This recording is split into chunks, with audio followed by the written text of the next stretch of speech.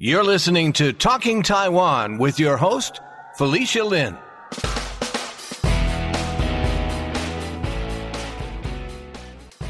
This is Felicia Lin, the host of Talking Taiwan podcast. Today my guest on the show is Che-Ting Ye. Ting is the editor-in-chief of Kadakalan Media, vice chairman of the Global Taiwan Institute, and longtime watcher of Taiwan politics.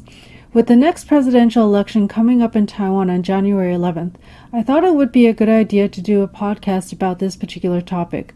Welcome to the podcast, Ting. My pleasure. Great. So let's start a little bit about how the presidential elections in Taiwan work. For people who don't know, Taiwan's had direct presidential elections since 96. And what does that actually mean to directly elect the president? Sure. So basically the presidential election in Taiwan is the biggest, the most highly anticipated election in the country, right? And so it's not that different from our own elections here in the United States. Everybody really wants to know who the next president is going to be, and the people who are vying for that position really take it seriously. In Taiwan, as you mentioned, Taiwan really only started electing directly its president in 1996, right? And so before that, you had formally before that, you had the president was selected by a group called the National Assembly, which at the time was not actually formally elected. So this was back in the time when Taiwan was a one-party authoritarian state. 1996 was the first time that anybody eligible in Taiwan could vote for the person they want to be president. And it's very simple. Whoever gets the most number of votes from all the votes counted in the country becomes the president. So there's nothing like the electoral college, counting by state, and it's not like other countries where you have different amounts of voting. Basically, whoever gets the highest number of votes becomes the president, and that's how it works in Taiwan. Great. What does it take to qualify to be a presidential candidate? How do you qualify to run for that position? So the formal qualification, so you have to be, I believe it's 40 years old, and then there are some residency requirements in Taiwan. There's no formal requirement that you have to be actually born in Taiwan, unlike here in the States. But of course, if you want to, for any of you out there listening who is thinking you might want to do this one day, obviously you would have to, have a career that is in public policy, in politics. And the interesting thing with Taiwan is that since there's only been only been 4 people directly elected president in Taiwan, basically ever. It's interesting to see how each of them kind of got there, right? What are their sort of life paths? What are their careers? How did they end up there? And it's not always a straight. I mean, it's never really a straight line. Mm-hmm. You end up becoming president of the country, right? So, for example, the first directly elected president, Lee Teng-hui, was really a technocrat. He really worked his way up through, policy making, and then obviously getting into the inner circles of back then the one-party state, and then becoming nominated by the KMT, elected president. Otherwise, to basically have to become leaders of either the KMT, the Chinese Nationalist Party, or the DPP, the Democratic Progressive Party, and then getting the nomination and then running for president. Mm-hmm. Of course, there are many other people who have tried and did not become president in Taiwan. Mm-hmm. And these people, range from other party leaders to prominent business people to people just with an idea and wanted a platform. So it's I would say it takes. I mean, the formal qualifications, but it obviously takes a lot of planning, a lot of skill, a lot of passion, of course, but a lot of luck as well to get president. So. Yeah, it's pretty remarkable when you put it that way, when you think that there's only been 4 people ever elected to be president of Taiwan. So still, democracy is still very young there.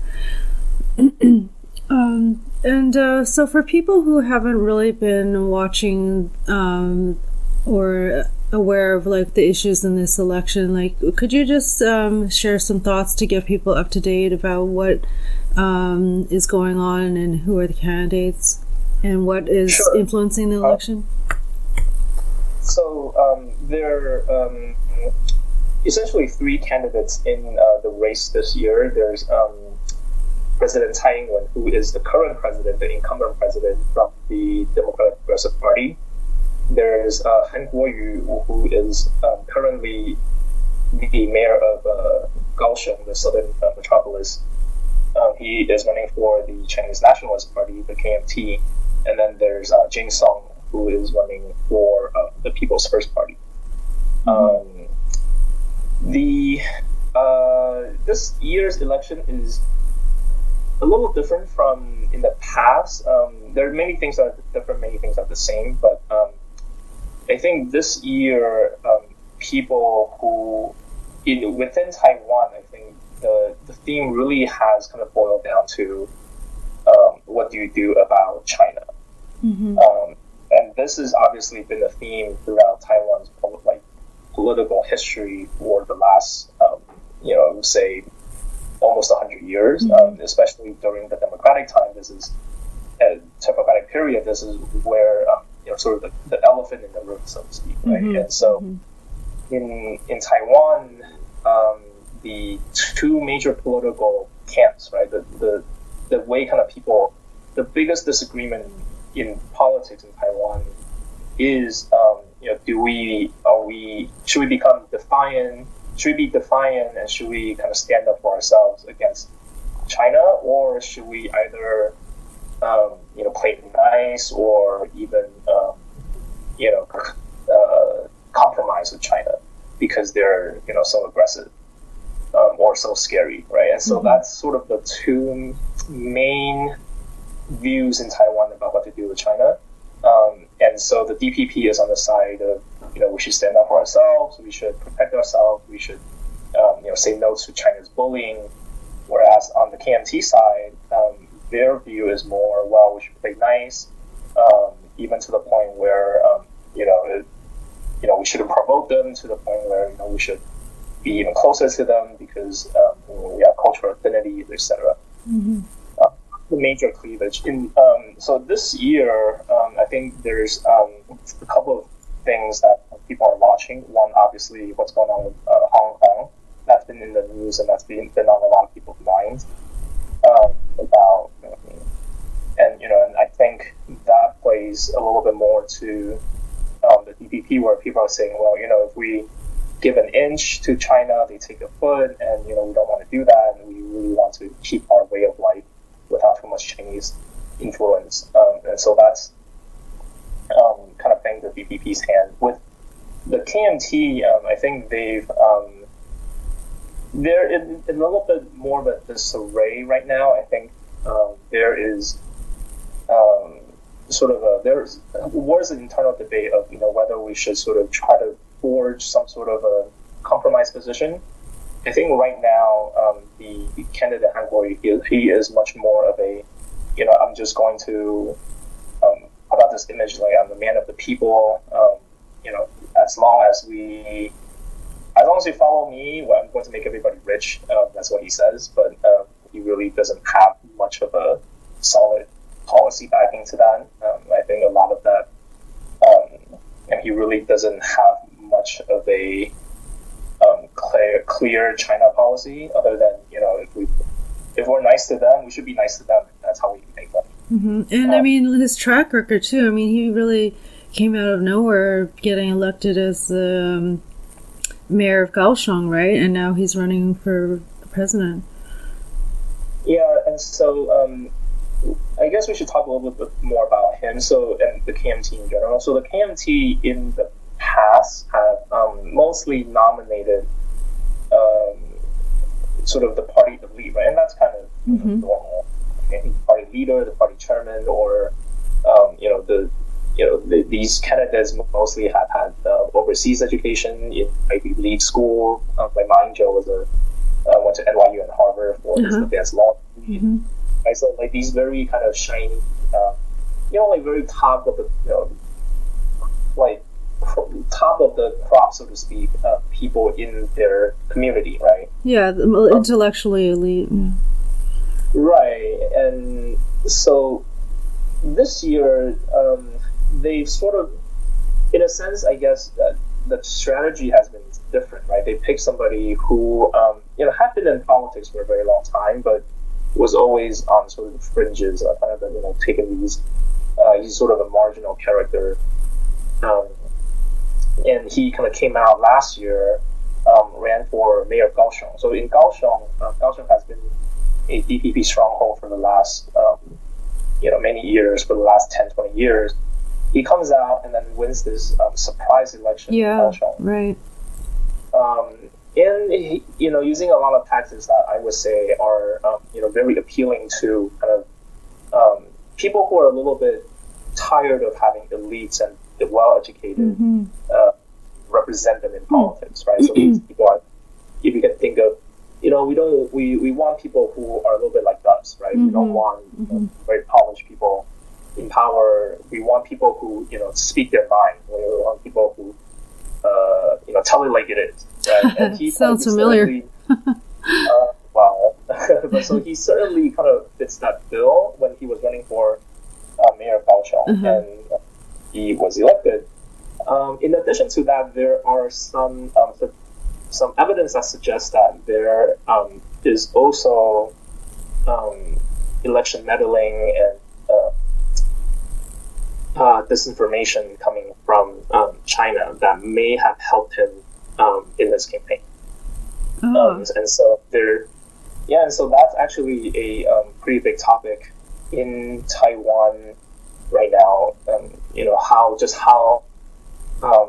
much Taiwan society is influenced by China and through what channels. So that's sort of a topic that's being discussed in Taiwan these days as well. Oh yeah, that could be a whole other podcast about like the influence, because the way that they're doing, there's so many different ways to do with technology and social media and different kinds of phone apps and it's different level of fake news. Yeah, and this is obviously very timely to listeners in the United States as well, right?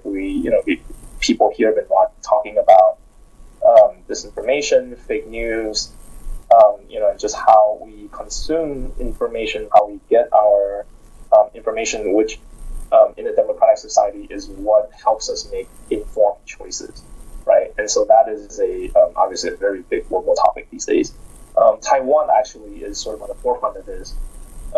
Because as you said, there's not only are people using, so if you imagine how bad Russian can meddle in American democracy, right? Think how much China, which essentially speaks the same language as Taiwan, can do the same, right? And so that's been kind of the topic. But to be fair, on the KMT side, I think there are people who do support the KMT who are thinking, hey, this is all good, but we can't always, we have to be a little bit more strategic and smart about how we deal with China. We can't always be defiant, or we can't always put up this sort of, I'm going to fight you kind of stance, right? So there are people who are like that as well. Unfortunately, the candidates who sort of represent that faction of people did not win out in the KMT primaries. So now you have Han Kuo-yu, which is a sort of an altogether different kind of campaign, different kind of candidate in Taiwan politics these days. And what do you mean by altogether different kind of candidate? Yeah, so I think in Taiwan historically, as I said, people the biggest cleavage is this China issue, right? And I think for the most part, I think people understand there really isn't much you can do in the very short run, right? There's not much you can do immediately that's going to change how China behaves, or that's going to change how Taiwan and China, how things work internationally with China's influence or Taiwan's stature in the international community. I think people understand that isn't something that's going to change overnight. However, I think this difference, this sort of almost existential difference, right? How we deal with China and who are we Taiwan, trying to fend off China, or are we Chinese in Taiwan who are trying to work something out with China or with Beijing, right? So that's how that difference is actually it's not exactly very easy to discuss that difference and come up with something practical, right? And so political debate in Taiwan on this front is,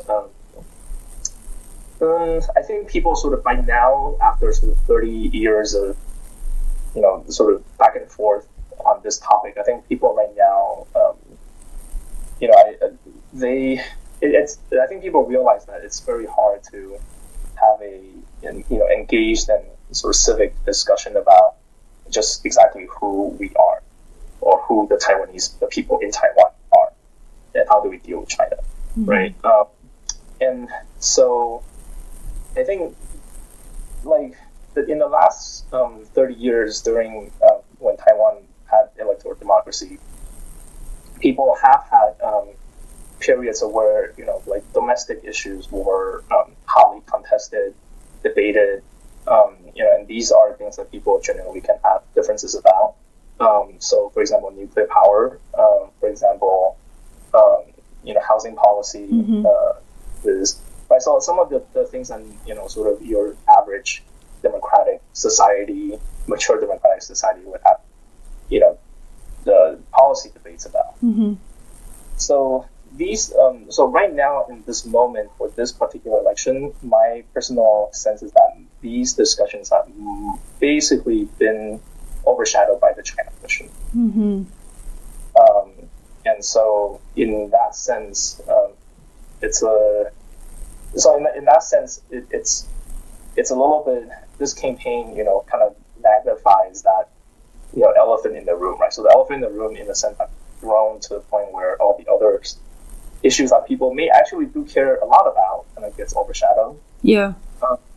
And then in addition, Han Kuo-yu, again, being a sort of an unconventional candidate from the KMT, who is not elite, not, Ivy League educated, speaks and acts like the man of the man of the people, right?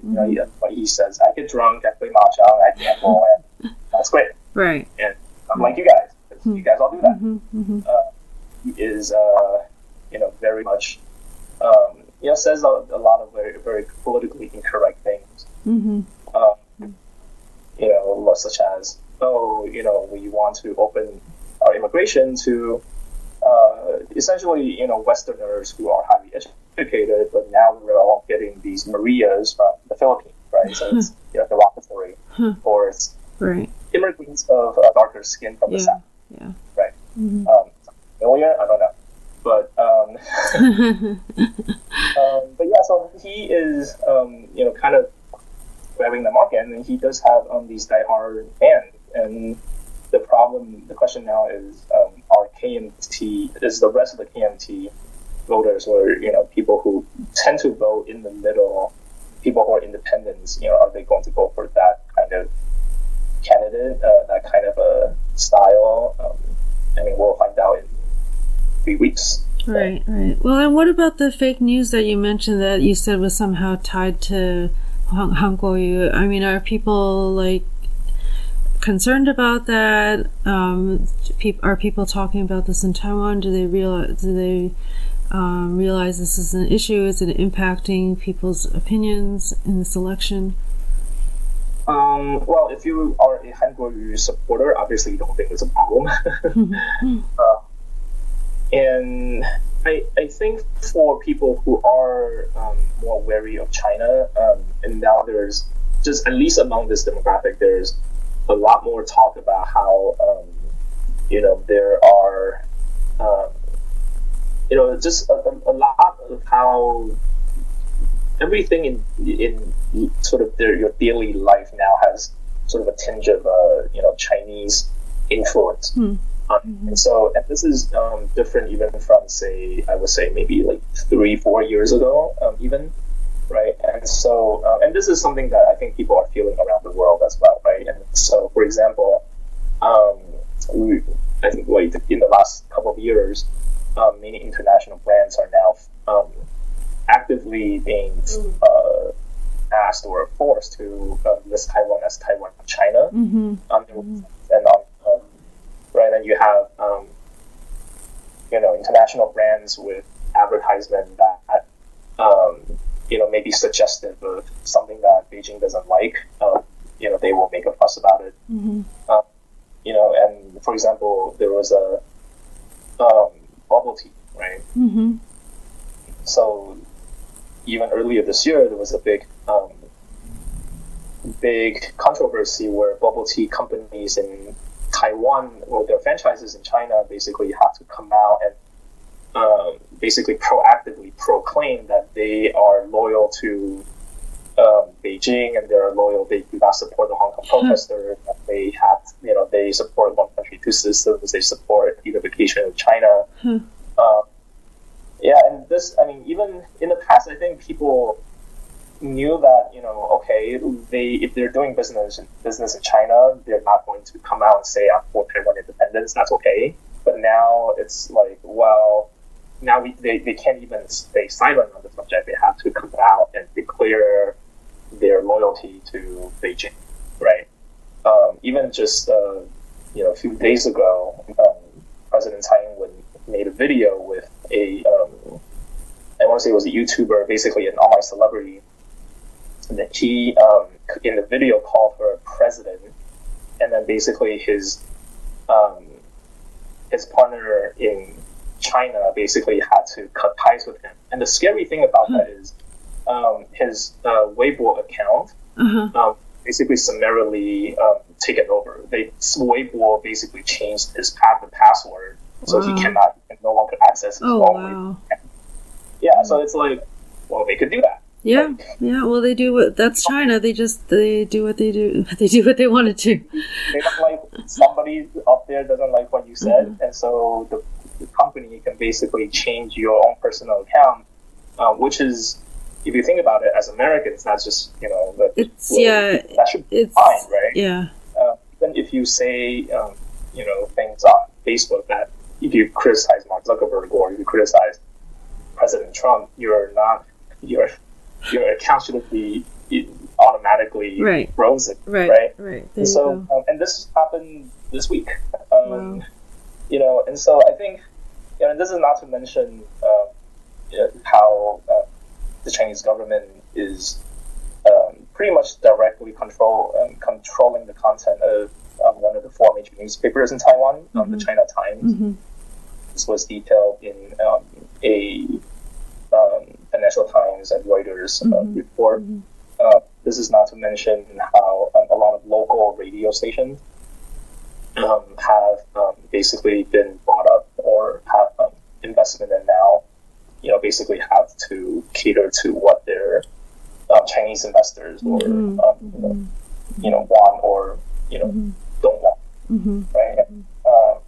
And also you have local community leaders or going to China on these like paid trips or quote unquote cultural exchanges, right? And so they basically pay for these people's ways to China, and then basically they basically spend a lot time in China, having shown them a good time, basically showing them around, and also giving them choice, giving them a chance to say they're from Taiwan, they love the motherland, etc. Right? And so a lot of these campaigns, a lot of what has been going on is now being talked about, at least on the DPP side of things. Right? Okay, yeah, that was my next question, if any of the presidential candidates are addressing these issues or if it's becoming a topic of discussion. I mean, it's a topic of discussion. I don't think the presidential candidates themselves are addressing this particular issue. And I think my guess is that in Taiwan, I don't know if people really knows how to talk about this as a political issue, right? Because you're really, it's one thing to say, okay, based on the facts, my idea is better than yours, right? Based on the same set of facts, right?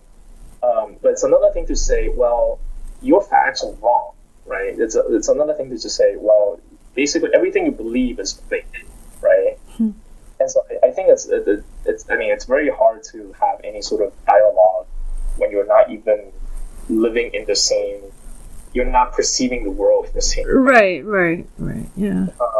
But I think the China question is basically the question that everybody is talking about. I think the presidential candidates, know that's, kind of the one main issue in town. Right, but do you think that's overshadowing like some other real issues, like you mentioned, like other hot button issues that people like have often like protested about, like nuclear power and different things? I definitely. I think in the last 4 years, let's just look at President Tsai's time in office, her first term. There have been big controversies over labor standards, right? So this is talk about minimum wage, mandated vacation time, etc., right? So that was a big issue, to the point where the DPP itself kind of reversed itself twice. Trying to quote unquote get it right. Because, well, obviously you're going to piss off half no matter what you do. There's obviously the nuclear power was a big issue last November on the ballot measure. I think there were several power energy policy questions on the ballot measure. Same-sex marriage was a big issue the last 4 years, and I think there are some people running on that, basically trying to reverse same-sex marriage in Taiwan. But yeah, none of these people are really getting much airtime, at least on the surface, right? Because the China question is such a big one these days. What do you think is people's sentiment on President Tsai? Like, what's her approval rating these days? I think right now, if you're talking about her electability, I think she is. I want to say she is a good. Okay. Yeah, I want to say she's a good 15% above past her next opponent, Han Kuo-yu. Approval, obviously, in the last 4 years have gone up and down, to the point where last November, her party, the DPP, suffered a big defeat in the local election, right? And so, similar to the States, when you have midterm elections, people see that as sort of a report card on the national president. So it was a huge defeat for the DPP. Her approval ratings were obviously not very good then. In this past year, I think her approval ratings have improved quite a lot. And I think, again, what the problem is that even within the DPP supporters, people have very widely on what to do about these other domestic issues, right? The ones that we mentioned, same-sex marriage, energy, labor rights, things like that. But then, as these issues kind of see to the background to the China question, I think people sort of said, okay, we may disagree with the president on how she handled these other domestic issues, but on the China question, at least I mostly stand with her, right? Obviously disregarding a few, technical differences here and there, but I think for the most part, I want to say people do either approve of her or are okay with her, and especially putting her against somebody like Han Kuo-yu, right? Unless you are one of his diehard fans, or if you are somebody who will not vote DPP based on principle, then you'll say, okay, I kind of see that there's a big difference between the two. So yeah, I think people say, okay, I do disagree with her on these certain things, but for the most part, I still support her given the choices that we have. Mm-hmm. Yeah, and I mean, recently she's made some pretty strong statements about the relationship between Taiwan and China, and then there's also, like you mentioned earlier, what's going on in Hong Kong. Could you talk a little bit about that and how that might be impacting the election or even President Tsai Ing-wen's approval rating? Yeah, I think. So I do know people who will say, don't blame everything, don't blame everything on Hong Kong, right? Mm-hmm. But I do think there are quite a lot of people in Taiwan watching what's going on in Hong Kong, and I want to say that's probably one of the things that's coloring their perception of the world in general, right? Mm-hmm. So, I think most people tend to think of Hong Kong as okay, they've found some way to live with China, to compromise with China, and look, I think in most people's minds, Hong Kong is this bustling, thriving, rich kind of, city, mm-hmm. right? But I think when people now see what's going on in Hong Kong, I think psychologically, I want to say for a lot of people, there's oh my goodness, I didn't think things would get this bad, or in Hong Kong, right? And I think, you have people who are sympathetic to the protesters, or who are saying, okay, they're fighting for democracy, I support them. So for these people, obviously, they're saying, okay, we do not want any more. This is what happens when you compromise with China. This is what happens when, when you are not firm in your stance with mm-hmm. China. Mm-hmm. And so these people are obviously going to be supporting President Tsai and her party. I think on the other hand, you have people who, are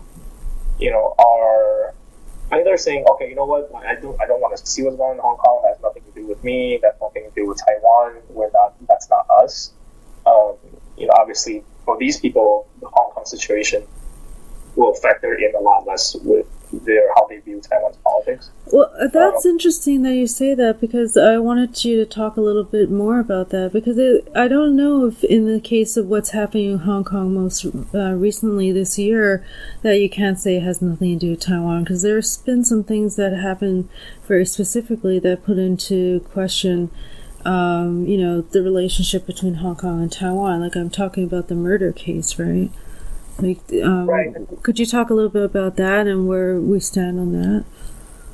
I think the murder case, which led to the extradition law, which then led to the first protests, which then led to, I would say, sort of a breakdown, mm-hmm. complete breakdown. Oh, could we rewind a little bit and just tell people what exactly what happened there? Okay, so I'm not 100% clear on all the details right now, but basically there was a man who I want to say he murdered his girlfriend in Taiwan, but then he fled to Hong Kong. Right, yeah, that's the gist of it. We don't need to get into all the specifics, but yeah. And then the question is, well, he should be tried in Taiwan because the victim is Taiwan. But there's no formal extradition arrangement mm-hmm. between Taiwan. Mm-hmm. Basically, at this time, then the Hong Kong government basically says, okay, well, then we're going to let's put together extradition arrangement, but then we're going to send people to China. And so, and then that's a question. Well, this is involving Taiwan, not China. Why is China getting involved now? Because China does well. I mean, both Hong Kong and China, Hong Kong and Taiwan, both part of China. So everybody should be sent to China. Completely bizarre, but that's why people get really upset. Yeah. But more importantly, at the prospect of being sent to China to be tried for crimes and things. So I think in Taiwan, right? So if you look at Taiwan, obviously among my closer friends and people that that was Hong Kong has been such a big topic. Obviously, in the U.S., people are paying attention to what's going on in Hong Kong. In Taiwan, obviously you have a lot of people who do pay attention to what's going on in Hong Kong. I think you also have a portion of the population who are either just not as interested, they don't pay attention to news outside of Taiwan, or they're choosing to not pay attention, right? And there are people who are paying attention, who are sympathetic, who are not sympathetic to the protesters, who are getting, who are sort of more on the side of of Beijing and the Hong Kong authorities, who are saying, okay, well, these are rowdy kids who set things on fire and they should be punished. And so we have people who do see that as well. Now, there is a factor where, as I mentioned, one of the 4 major newspapers, one of the major TV networks in Taiwan, owned by the Wang Group, which is a big food conglomerate. There's a lot of business in China. The chairman is very close to the leadership in China. Basically, his TV channel, his newspaper, his magazines have essentially copied and pasted Beijing's Taiwan propaganda, right? So the media is basically, essentially propaganda arm of the Chinese Communist Party, and a lot of people do watch, do read the newspaper and do watch the TV, do watch the news on this channel.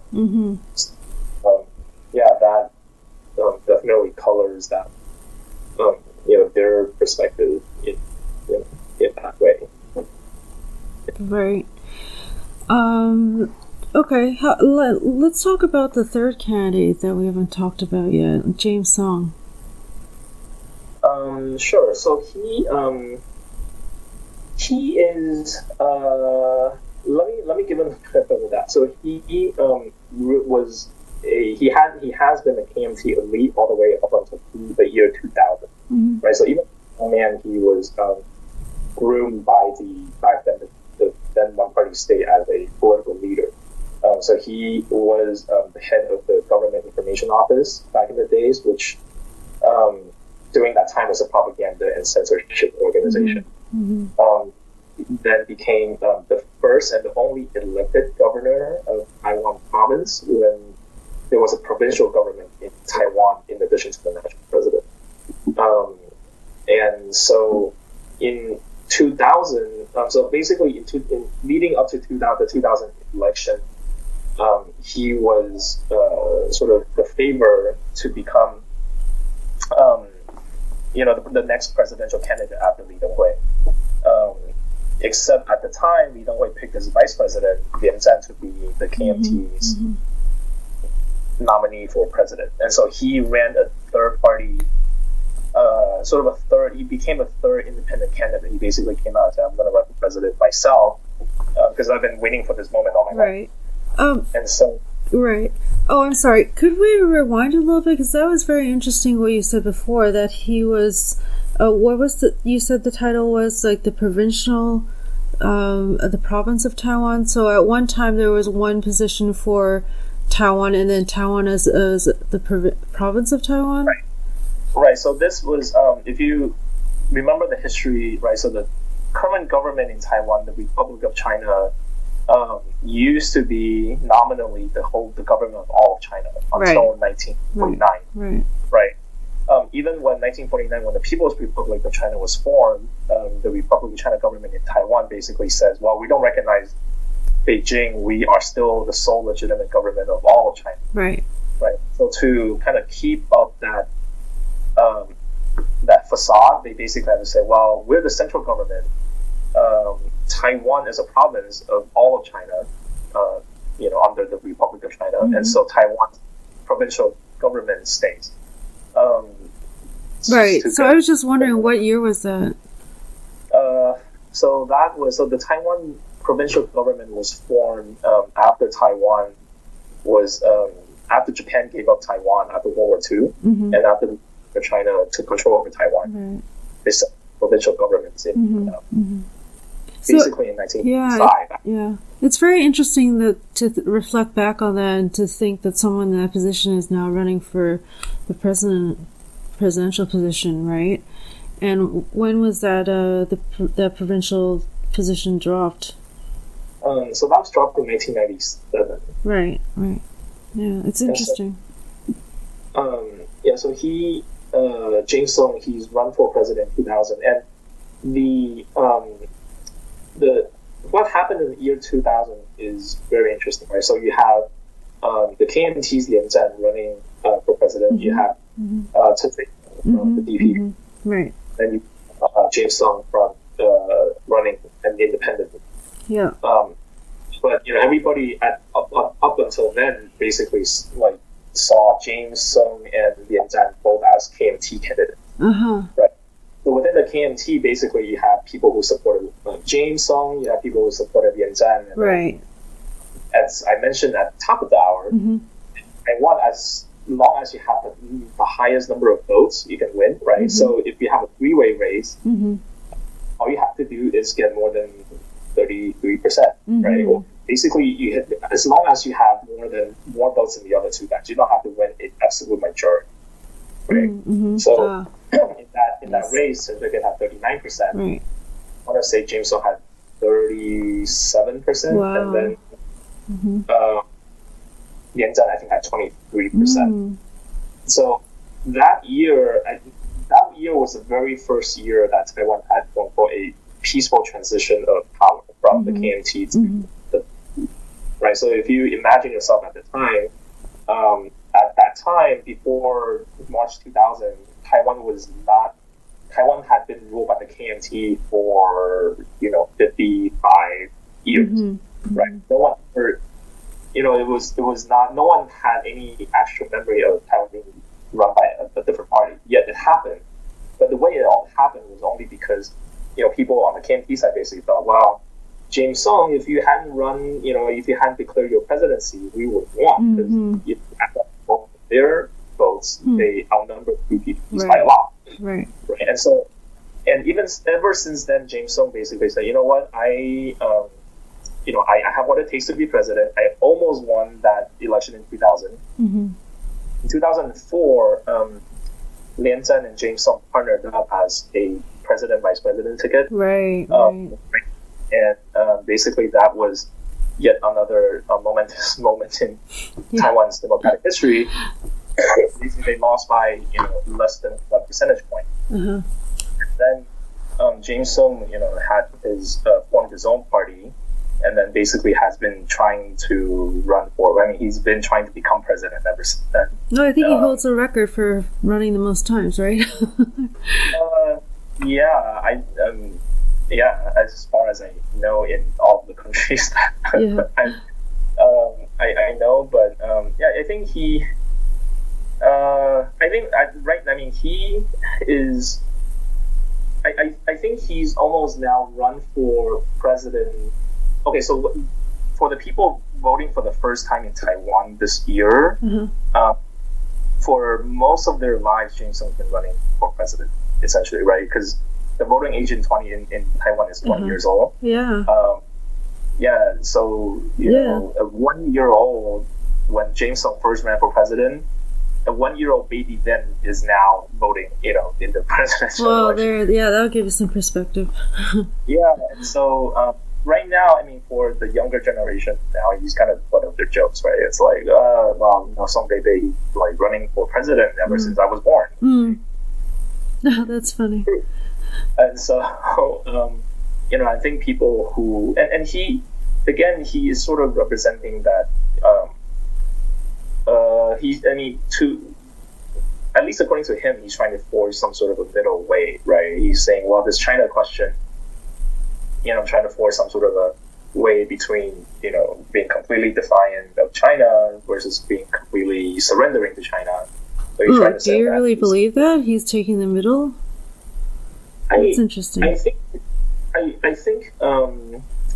So I think over the years that's sort of become his brand. But I think on the one hand, as I mentioned, his resume had been so steeped in the DPP one-party, the KMT one-party state in the past. Saying, well, I mean, you were, basically a rising star in the dictatorship. Now we're supposed to believe that you are going to forge some sort of a he was the head of the censorship, right? I mean, people have a very short memory. And so that's one. Two, again, for the younger generation, they're looking at him like, well, you're this really old guy who's been trying to become president and failed really hard every time. So I don't see why this would be any different. Yeah, they're not too inspired. He's not too inspiring of a candidate.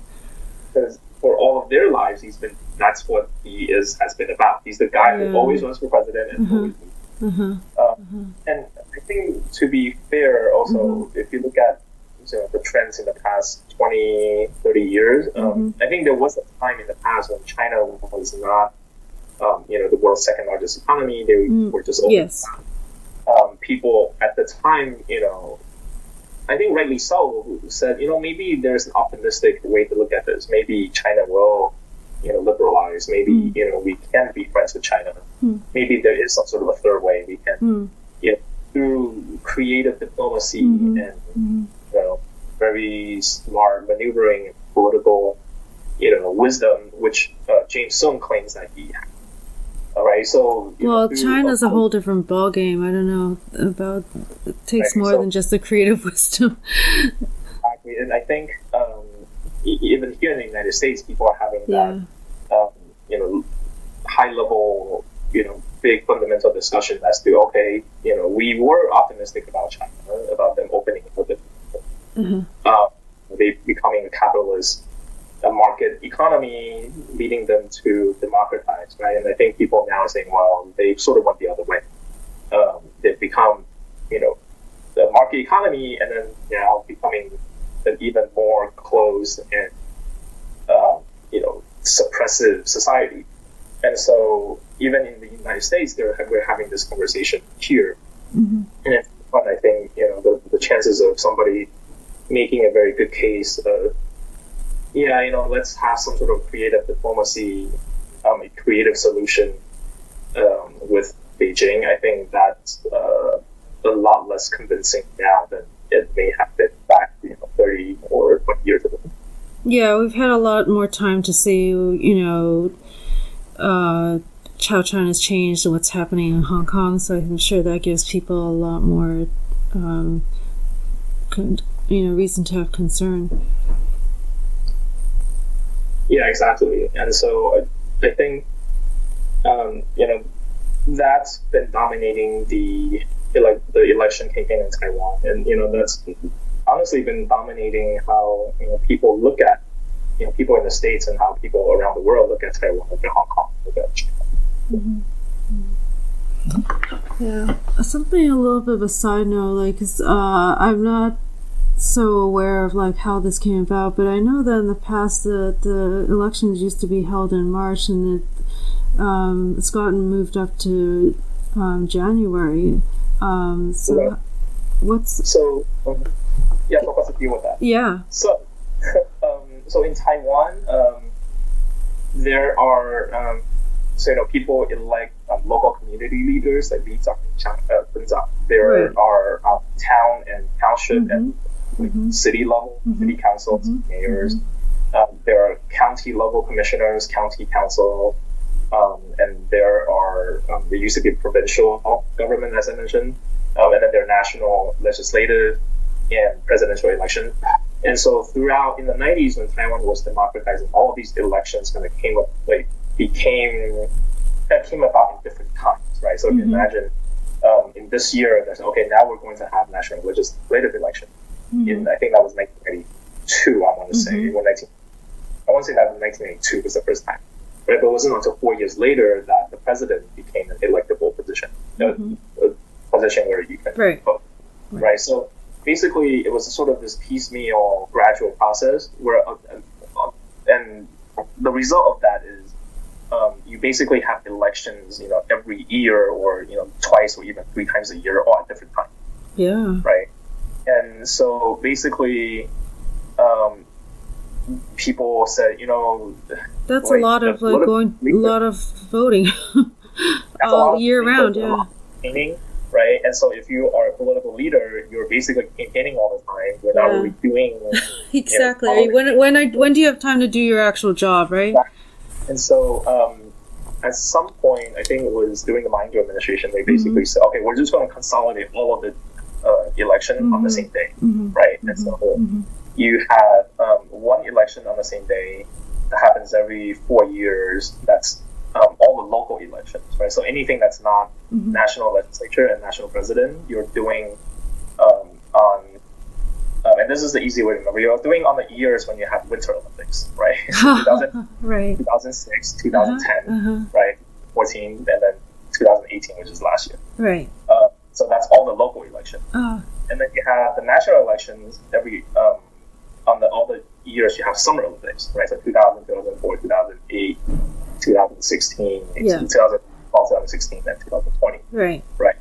And so, as you said in the past, you had presidential elections in March and legislative elections in January. And so basically, at some point, they basically said, okay, we're just going to have them all together in January. And one thing I was curious about is I know that you have been in Taiwan in the past to participate in elections. And I'm just wondering if you could reflect on what you've seen in observing the elections and participating over the years, what changes you've seen or observations you have.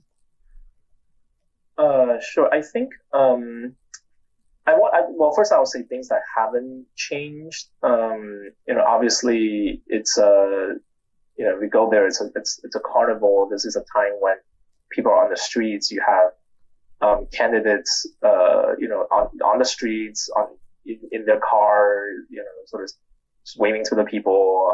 It's this, very,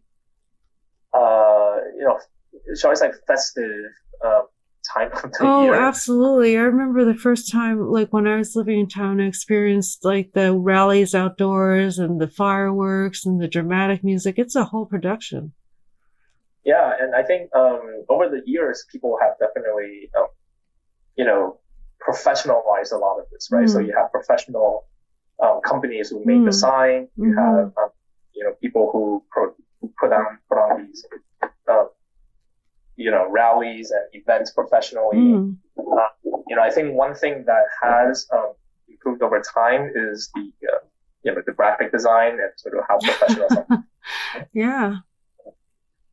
And, I think and one thing is, over the years, I think the voter turnout has steadily declined a little bit, but it's still very high at 60, 70%. So, on election day, you go out. In Taiwan, one of the things that's special is there's no absentee voting in Taiwan, and you have to go to your place of your location of registration to vote, right? And so, especially for a lot of students who are in college, a lot of people who are working in the cities who have family at home. So it's a huge travel time for people as well, right? To vote. And I think we talk a lot about the politics and how vicious it can be, and how how hotly debated some of these topics are. But I think the remarkable thing in Taiwan is on election day, it's actually very quiet. Obviously, campaigning is not allowed. Or Sunday or Saturday, people wake up in the morning, they go line up at their local elementary school or their local temple, and the whole process is very quiet. People go come out. Mm-hmm. And I think that sort of, I think people have come, over the years, people have come to expect that. Mm-hmm. Last year was the first time people had a ballot measure, and there were 10 different ballot questions and 10 different pieces of paper that people had to vote on. Wow. And so that actually was a big controversy for a while, because people are saying, well, this is people were waiting 3 hours in line to vote. Yeah. People were watching on their phones, exit polls, and people, before they even had a chance to vote. And so, that was. This year, there's no. They're going to streamline that. Element. So, yeah. No, it's very quiet, but there's also a lot of traveling. The trains are super crowded. Right. Yeah, that's true. Yeah, because a lot of people, they're like, wherever they register vote may not be the same as where they're actually living and working. Yeah, but I think you and I probably remember the first time, the second time, the national elections were a thing in Taiwan, right? And it was this huge momentous thing, because it was like, wow, this is the first time ever and in 1996, remember, people are like, this is the very first time ever in the Chinese in 5,000 years, the first time the national it's historic, people, right? That's kind of a cool way to look at it, I suppose. But I think over the years, people now, especially the people who can vote for the first time this year, would have been born in the year of the first peaceful transition of power in Taiwan, right? And so, like, democracy is, like, they've all their lives have known kind of be a democratic society. All their lives have been like, voting, I know. Yeah, that's a very interesting point. Yeah. So for them, it's not this, hard. It's. I'm not saying which way is better, but it's not for them. It's not this hard-won right that I have to protect and exercise. Yet yeah, of course, the sentiment, the context is completely different. Yeah. For them, it's like, well, this is just this is the fact of life. You have to vote, and this is it's drinking water and breathing air. Like this is just what it is, right? And so again, we talk about what's going on in Hong Kong, right? People say, well, if you take away, if one day this right to vote, this right to choose your political future is taken away, there are people who be like, we fought so hard about this, there's no way we're going to give it up. But there are people who are saying, well, this is all we know, I've known all my life, and there's no, like, I'm not going to let you take this away. That's something to kind of reflect about, I guess. Yeah, and even thinking back to like the first presidential election and like China's tactics, China's tactics used to be a lot more overt, with the, lobbing missiles and trying to, exert like, brute force to see if that would somehow, sway the voters of Taiwan. And look at their tactics now. It's like night and day, and then, the rise of China. So it's very interesting also to reflect on, how things have changed in that sense too. But the one thing that's constant is that, the situation with China is still very, still a hot topic always. Yeah. And, I don't think anybody thinks that's going away anytime soon. I think it's only going to get, Yeah, same thing, different tactics. Wow, okay, well, thank you very much. I think you've given us a pretty good overview with 3 candidates. We have Tsai Ing-wen, the incumbent president. We have Han Kuo-yu, the KMT candidate who's branding himself as the everyday man, and then James Song, who has spent a lot of time trying to get elected as the president of Taiwan, who's taking this middle road. And hopefully after listening to our conversation, people are pretty much, up to date and understanding like who are the candidates and what's going on in the upcoming presidential election. Are you going to be in Taiwan for that? Yes, I will. And if I may do a little plug, Katagalan Media will be covering bits and pieces of the election just from the ground.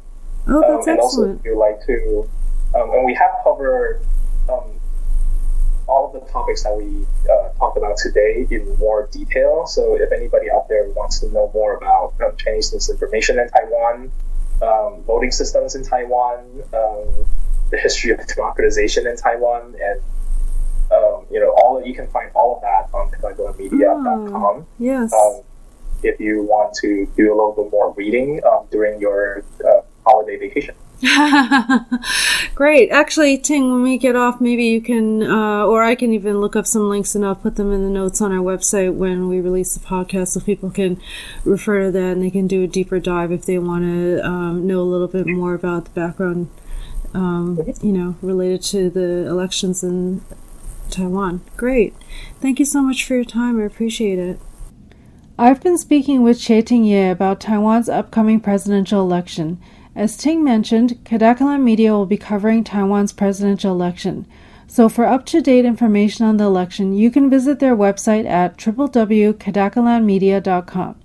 You can also find Katagalan Media, that's KETAGALAN Media, on Facebook and Twitter. If you enjoyed listening to this episode, please take the time to rate us and give us a review. Thank you for listening to another episode of Talking Taiwan. I'm your host, Felicia Lin. Talking Taiwan is brought to you by Forumosa.com.